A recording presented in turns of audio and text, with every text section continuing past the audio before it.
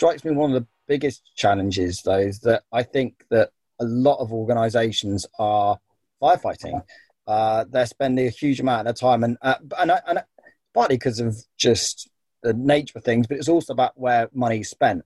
Trying to have money spent on things before they've become a problem is often a challenge. Trying to justify spend on something before they've got anything tangible to say, well, look, this genuinely is a real risk. This isn't just like, we're not just a boy cry wolf here. This is genuinely like a real issue. This could really happen. And it's I think that's a challenge. I mean, certainly when I think about what our solution and what we do is that we find it much easier to sell the things that will fix the problem after it's become a problem, as opposed to helping, selling the organization the thing that will help them prevent the issue happening in the first place. Because one of them is actually presenting a real tangible threat right there and then, and the other is about being prepared and being, having a mature approach to, prevention.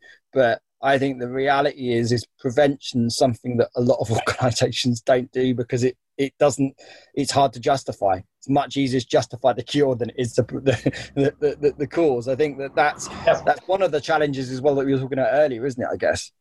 Mm.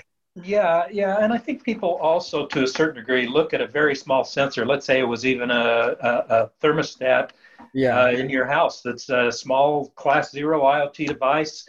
People look at that and say, well, so what if somebody hacks that? What do I care if they know what the temperature is in my house? But that's not the issue. What do people care if somebody's seeing the vibration of a motor on a motor that's sensing for predictive maintenance? Who cares about that? Well, the answer is there's an awful lot of people that care because of where they can go with that.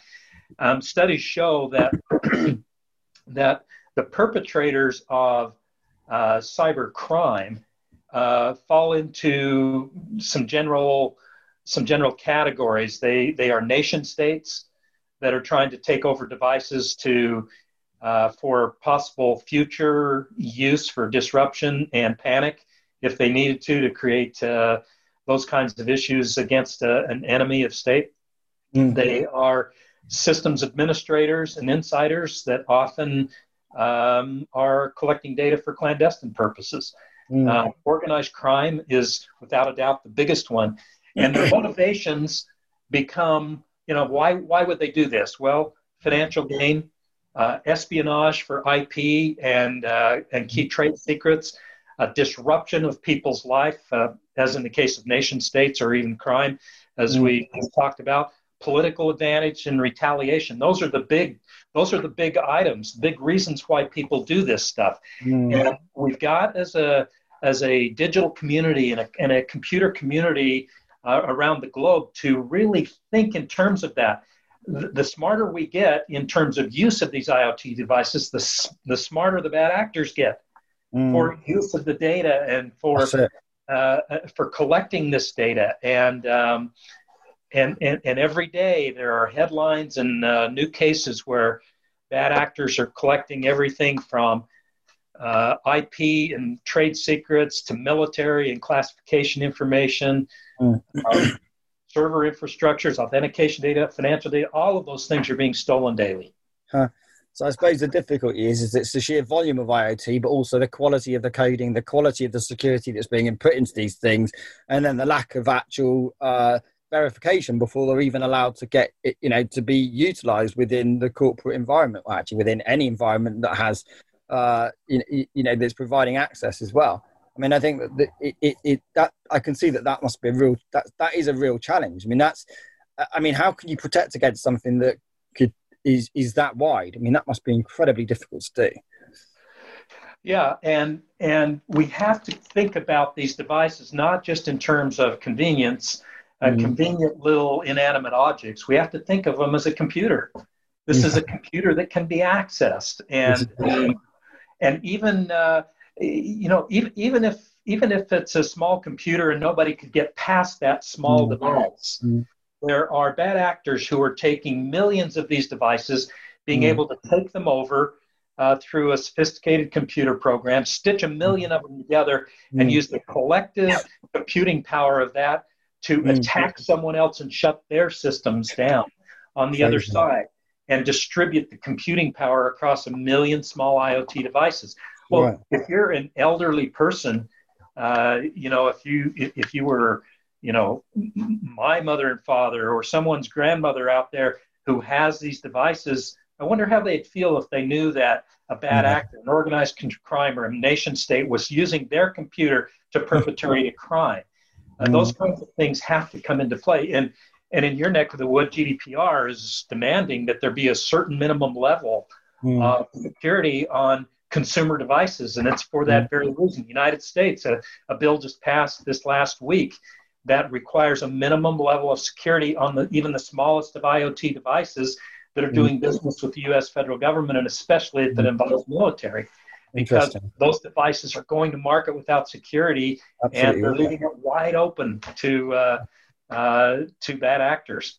That's really interesting, and I think a lot of people would be surprised how many of their devices are even that they're even IoT. That they probably don't even realize how many IoT devices they've even got.